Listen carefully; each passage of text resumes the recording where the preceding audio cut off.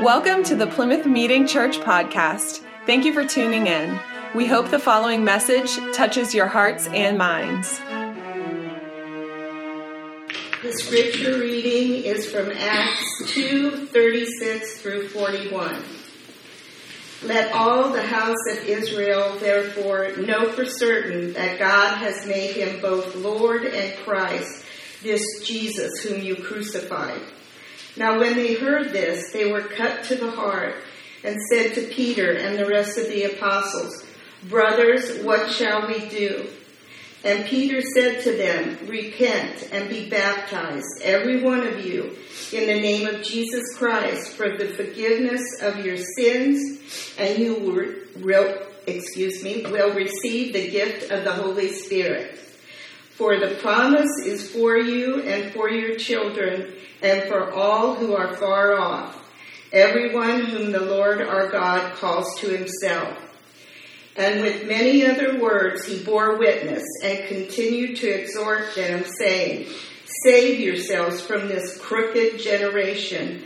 So those who received his word were baptized, and there were added that day about 3,000 souls. Who are you? I'm going to throw a lot at you. I want you to think about your childhood, your home or homes that you grew up in, different schools that you went to, jobs that you had over your life. Did you have good jobs, bad jobs? Did you have the worst job ever at one point? Have you ever been broke? What's your personality type? Are you quiet? Are you talkative? Are you an introvert, extrovert? Have you had experiences that have helped you move along in life? Have you had experiences that hindered you a little bit? What are your favorite sports or activities? What hobbies do you get into? Are you a hiker? Are you indoor or outdoor person? Mountains or ocean? What are your greatest accomplishments? What's your favorite food? Are you a person who likes cilantro? What's your favorite movies, music? Think about the best things you've ever done. Think about the worst things you've ever done, said, thought of in your life.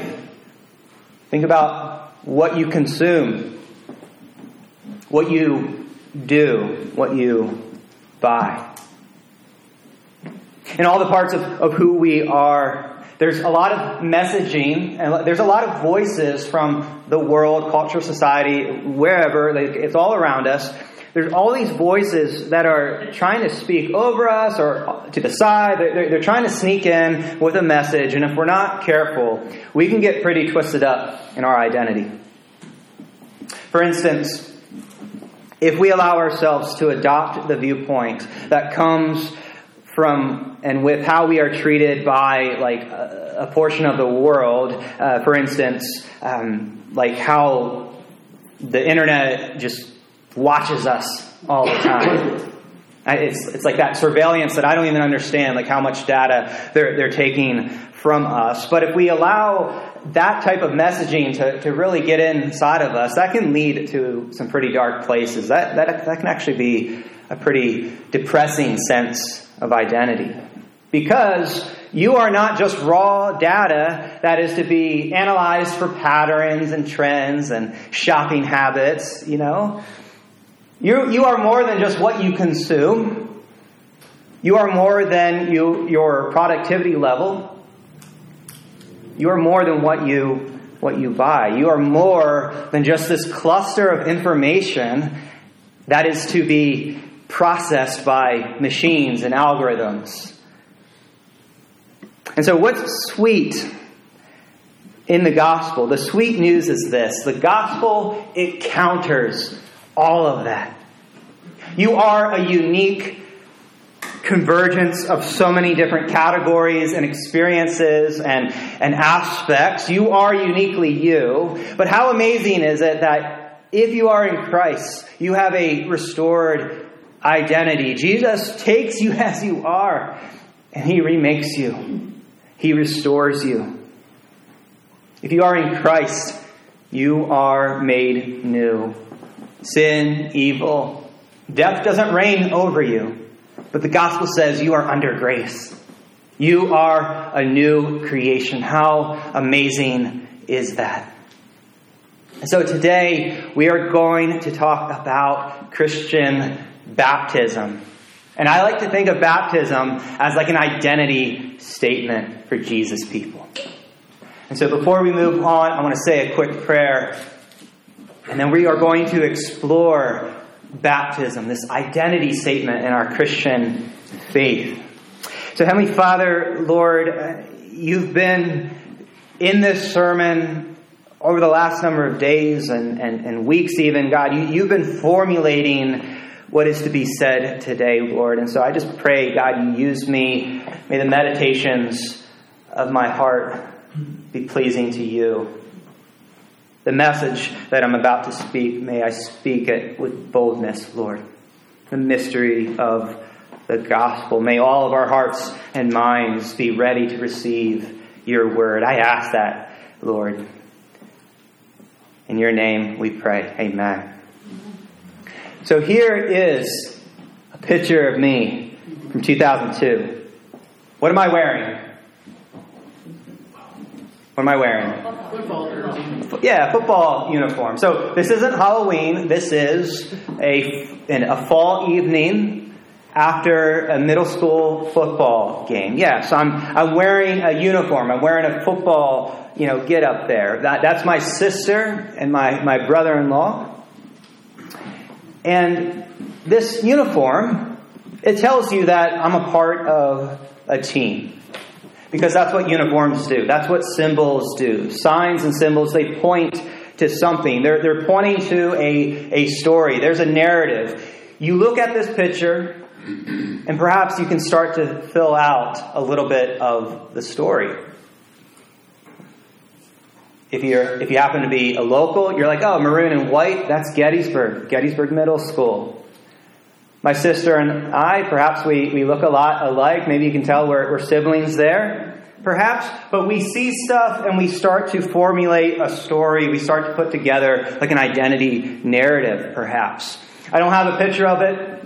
Another activity that I was involved in school, I was in the orchestra. I played the string bass growing up. And at one season of orchestra life, the uniform, quote unquote, that we had to wear, we had cummerbunds and bow ties. Chorus looked a certain way, band looked a certain way. If you were an orchestra, cummerbund and bow tie.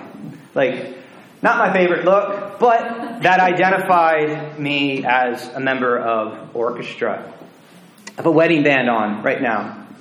My original one got lost in the Atlantic Ocean. This one's plastic, or whatever material it is, rubber.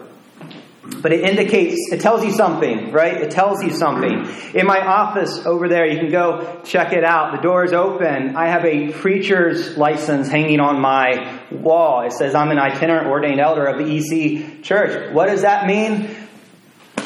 That's a good question. I am a member of this body of pastors. Perhaps a society is a way to think about it. I belong to this group of pastors in the EC Church. And they gave me a piece of paper. They actually gave me a little card in my wallet as well. But it indicates that I belong to something. So whether it's a uniform, whether it's jewelry, a license, or a certificate, we have different kinds, shapes, and forms of communication that broadcast to the world that we are a part of something, or that we accomplish something, that we belong to something. And so Christianity has this thing called baptism. It is a public identity statement that you belong to Jesus. You're born again. You're adopted into the family of God. You are a member of the one church. Baptism doesn't come out of nowhere.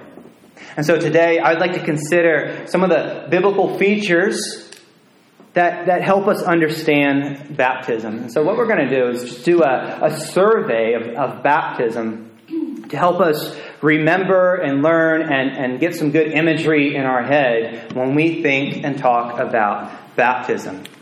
I don't have a slide for it, but something very foundational actually comes from John 17, verse 24. Jesus says to his Father in heaven, he says, Father, before creation, before you made all things, you loved me. the God that Jesus knows, his Father, before God created anything, before God could even be called a creator, God is a Father loving a Son. God is fatherly. And so we let us just begin there to start formulating who God is. And as we continue on through our survey on baptism, God is a fatherly God. A Father loving the Son and the Holy Spirit. At the beginning of the Bible, we get to talk about creation. God creates, and the earth is formless and empty. It's wild and chaotic, and the Spirit is there hovering or fluttering over the waters. God creates and He separates and He brings order. He separates light from dark, water below and water above, water from land. God separates. He's bringing order. Humans and other creatures too. He's ordering a world. We are brought into a world not of chaos, but one that has order. And it's a world that is set up for flourishment. And notice, there is a river in the Garden of Eden. That is something notable. We move on. We get to Noah, Genesis 6 through 9, the Noah account. God brings a judgment of water. But Noah and his family, they build this ark, right? And Noah and his family, they pass through the waters of judgment. And a remnant survives on the other side. God restarts the human project. Unfortunately, we're not back to Genesis 1 and 2. Genesis 9 is still, we still have a sin problem. And so, that's part of the story there. But a remnant has passed through and life goes on for humanity. Let's jump to baby Moses. We explored the Moses story a number of months ago. The baby Moses story. There was a death sentence over Moses. He wasn't supposed to be alive. Mom makes an ark, a basket. And Moses was delivered from the waters of death. And he floated right into Pharaoh's palace. And Moses gets to live. Moses grows up. Now it's an older Moses story. Exodus 14. God rescues Israel. God rescues his people. He breaks them out of Egyptian jail. And they cross the Sea of Reeds. God splits the waters and they're able to walk through on dry land. God says, you see an ocean, I see a highway. Here you go. Out of slavery, into freedom. You get to pass through the water. And then we get to Joshua chapter 3. I said this would be quick, I believe. We're moving fast. We get to the Jordan River. Joshua is now the leader, and the people called Israel, God's people, they're there at the banks of the Jordan River, and the age of wilderness is over. The age of wandering is over. The age of being displaced is over. Now it's time to be placed. It's time to be home. Israel gets to go home. They cross the Jordan River. And again, it's this awesome miracle. The water's piled up in a heap. Piled up in a heap. And they're able to pass through. Israel would go on to remember all these great things that God has done. And that's an important point. That God is the hero in these stories. We want to read the Bible theocentrically, God-centered. God is the hero. God is doing these things. God is working in the life of the people. In Israel, they take time to remember all of this in their worship life, in their temple life, in their education life. And the imagery of water, it comes up. It shows up in prophetic encouragement too. For example, in Isaiah chapter 43, God says, do not fear. He's speaking to his people, for I have redeemed you. I have summoned you by name. You are mine. When you pass through the waters, I will be with you. And when you pass through the rivers, they will not sweep over you. And there's other things to mention. But for now, I want you to just grab a hold of this watery imagery, the biblical features, the patterns here. Creation, life being brought into order. Life, a river watering the garden. Think about rescue and deliverance. This idea of passing through. Passing through. From slavery into freedom. From being homeless to being homed, to having a home. And water, of course, is associated with like washing and the rituals and cleanliness and all of that. So like the washing away of sin. And so I think it's important to have this imagery and the patterns. It's important to have these Old Testament stories kind of circulating a little bit. Because when we get to the New Testament, I believe it's just going to help us understand a little bit more about like what's happening as we get closer and closer to Christian baptism. And so when we do get to the New Testament, we meet Jesus' cousin. His name's John. And he's known as John the Baptist. Yeah, John the Baptist, John the Baptizer. So we meet John early on in the pages of the Gospels. What river is John baptizing people in? The Jordan River. And so as students of the Bible, we hear that and we start to, it's like our biblical story sense starts to tingle a little bit. So Judaism had a ritual of bringing people into the faith. So if you were a Gentile and you wanted to convert to Yahweh worship, they had a water ritual. Okay? So John didn't invent this watery act that's happening here. But here's the thing. As far as I know, or at least in the majority sense, John is not converting anybody.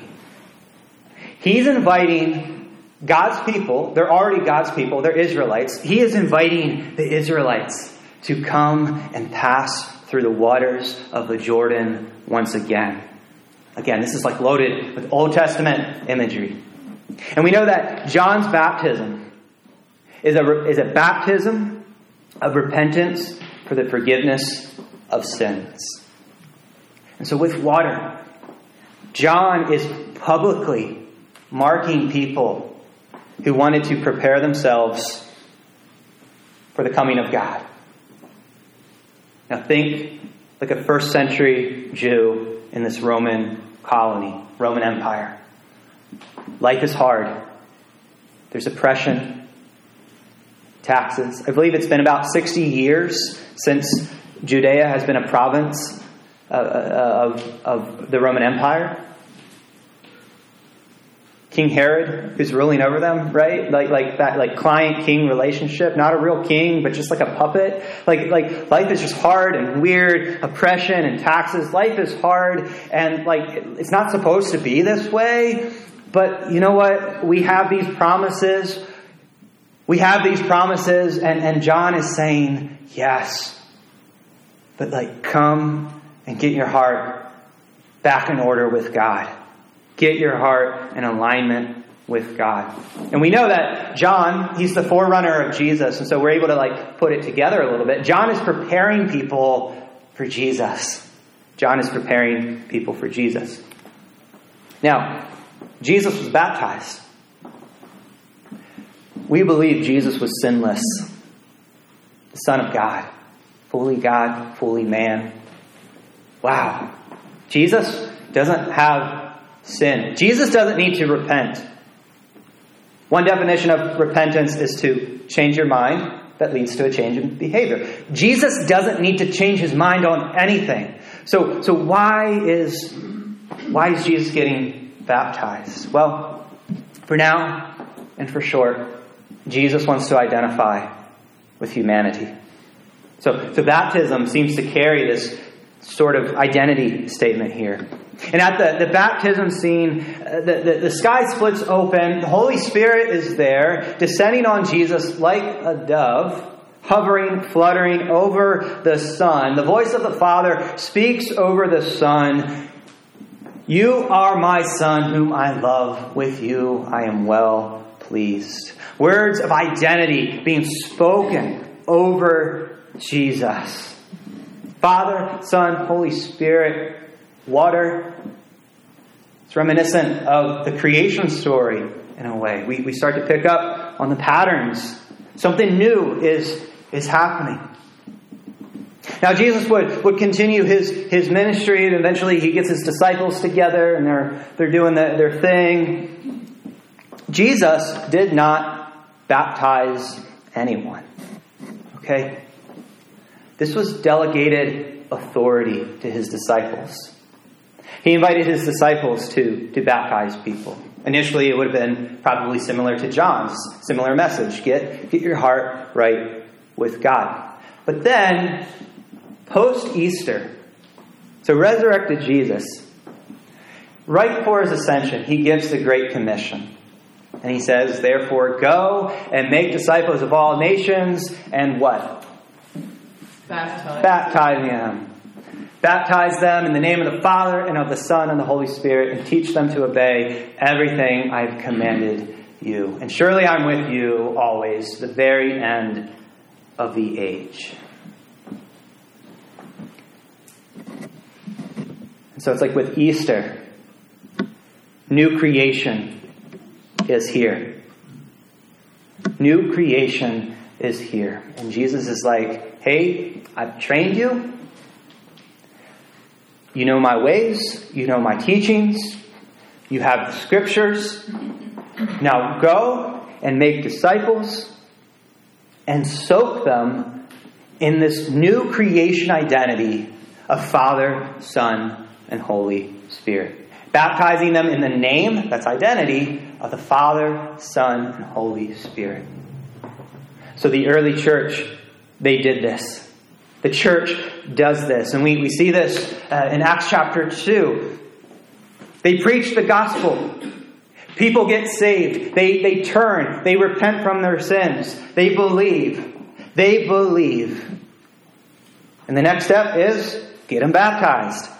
Get them baptized. And so baptism, it's like an initiation to the church. It doesn't save you, but it's an outward sign of an inward work. Okay? Just as like a driver's license doesn't actually do any driving, but it simply points to the story that you are qualified to drive.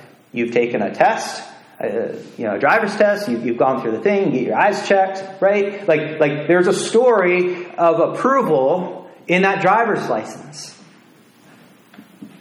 Baptism doesn't save you, but it's an outward sign of the inner work. So now, 2 more passages. Just want to iron out some of the theology. Just want to hang out with Galatians 3 and Romans 6. How Paul was thinking about baptism. And so in the letter to the churches in Galatia, the message is this. Believe in the gospel. Believe. Know it to be true. That Jesus is who he says he is. That he went to the cross. That he took sins. That he took on death. He was buried. And 3 days later, he rose again. And he is resurrected. And believe that Jesus changed history. That we can go to Jesus and we can say, Jesus, here's my life. Here's the good, the bad, and the ugly. Here's my sins. Forgive me, wash me, make me new. If we believe in Jesus, He makes us alive. We are saved. We are born again. We are new creation. This is the message in Galatians. Believe in this gospel. Believe in this story, this good news announcement. Believe it. You're not saved by works. You're not saved by following rules. There is no ladder to climb.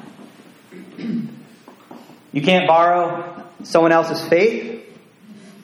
Riding on the coattails of mom and dad or whoever. No, believe in Jesus Christ. Jesus Christ, and you are justified by your faith, because the righteous live by faith. It's in Galatians chapter 3. Check it out. Check it out. But to zoom in here, Galatians 3, 26 to 29. Paul then says this: in Christ Jesus, you are all children of God through faith. For all of you who were baptized into Christ have clothed yourselves with Christ. There is neither Jew nor Gentile, neither slave nor free, nor is there male and female, for you are all one in Christ Jesus. If you belong to Christ, then you are Abraham's seed and heirs according to the promise. So I want to emphasize, and I really want you to appreciate this concept of adoption. When you come to Jesus in faith, the orphan spirit gets stripped away and you are adopted. You belong. You are a child of God. You're a son, a daughter of God. This is your identity. This is your birthright. Your birthright. You are an heir. Inheritance. Baptism. When we get baptized, it's like you acting out. You are putting on Christ, as Paul frames it here. Check out this metaphor. We are getting a new identity, brand new clothing. Tim Keller helped me with these thoughts here. Clothing. It's not just getting some new sneaks or like washing, doing some laundry, spraying some Febreze, trying to cover it up. Like no, it is a whole new wardrobe. A whole new wardrobe. When we come to Jesus, we get brand new clothes. We put on Christ. Clothing speaks to closeness. What is the closest thing to your body right now? It's your clothing. You are wrapped up. We are wrapped up in Jesus. Clothing. We are dressed in Jesus. And there's only one Jesus. So there's a uniform here. And we're covered and accepted. All of those things that make us who we are, the secondary identities and personality types and what we do for a living and all of that stuff. It's all wrapped up and we are covered, and all the sin and gunk and nasty stuff too. It all gets covered. We get brand new clothes and we are accepted. And the gospel says this: you're a son, you're a daughter. No more shame, but honor. No more guilt, but innocence. No more fear and insecurity, acceptance. That is our gospel identity, being a son, daughter of God. And we are all one in Christ Jesus, Paul says. And so it's individual, right? Like you need to get saved. You, the individual. You need Jesus. We need Jesus. But it's Jesus and me, and then it quickly becomes Jesus and we, right? There's a communal identity here as well. It's the body of Christ. A body speaks to unity. Different parts, but we're all connected. Okay? We're all connected and we all work together. And so a body, it speaks to unity. It also speaks to purpose because we have a body. We are the hands and feet of Christ. And one more passage to look at. Romans chapter 6. Check out more of Paul's thinking as he's fleshing out this idea of baptism. He says, don't you know that all of us who were baptized into Christ Jesus were baptized into his death? How punk rock metalcore is that? Baptized into death. You are baptized into death. We were therefore buried with him through baptism into death, in order that just as Christ was raised from the dead through the glory of the Father, we too may live a new life. For if we have been united with him in a death like his, we will certainly also be united with him in a resurrection like his. We go to Jesus. We give him ourselves. Jesus, I have nothing left. I don't want my life. Take it. Take it. Here I am. Here I am. Like, I don't want me anymore. You can have me. And Jesus says, I want you. And we can take our crowns and our jewels and our sin and our shame and our guilt and all the nasty stuff that comes with being a human. But we go to Jesus and Jesus says, I'll take it. I am for you. And the charges that are written against us, to use that metaphor, the list that's made against us, it's nailed to the cross. It's like if Jesus absorbs it. Jesus dies on the cross. He goes to the grave. Our sins go into the grave. Jesus rises on the third day. New creation, resurrection life. The good news is all our junk stays in the grave. New life is available. If we identify with his death, we get to identify with his brand new life. And it's something we'll get to experience in the future, but it's also happening right now that we have resurrection life in our veins right now. This is our story. This is his story. As we believe and identify with Christ, his story becomes our story. And it's like our old self died with Jesus. One more time. We died with Jesus. We were buried with Jesus. And now we too are raised to new life. And we are set free from sin. We are set free from sin. And we belong to our Father. We belong to the Son. We belong to the Holy Spirit. This is who we are. And so as we just wrap up the message here, know this, in Christ, we pass through the waters of old creation into new creation. We were dead, but now we are made alive. We were enslaved, but now we are free. We were lost and tangled up. We were that sheep that was just like in the crack, upside down, tongue hanging out, completely cross-eyed, completely just so gone, and we are rescued and redeemed. We are made brand new. We are sons and daughters of God. We are the body of Christ. We are a unified body, and it's all because of Jesus. And so, church, as we just kind of think about all of this stuff today that we heard, stand firm in the gospel. Don't forget who you are. Don't forget that you belong to Jesus. Church, keep trusting in Christ with all areas of your life. Culture, world, society, whatever you want to put in there.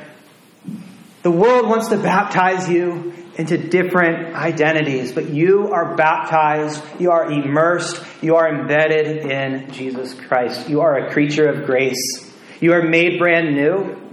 You are a new creation. So, church, speaking to those who have been baptized, you're the baptized. When I got married to Jess, we got rings, right?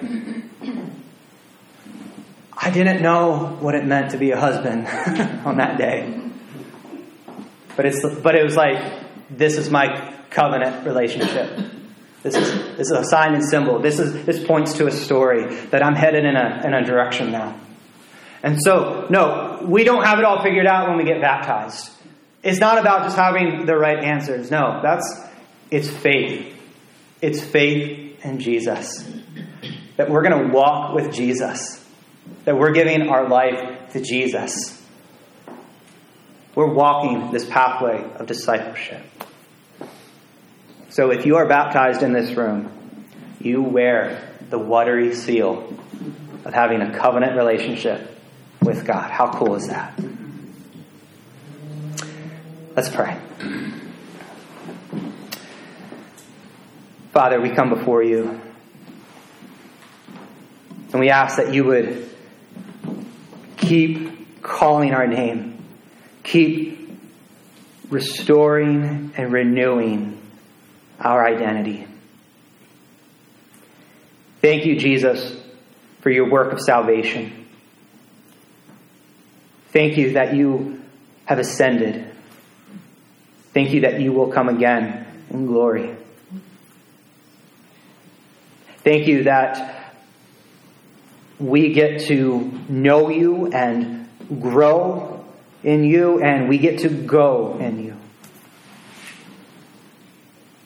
Keep remaking us, restoring us, redeeming us, reconciling us every single day.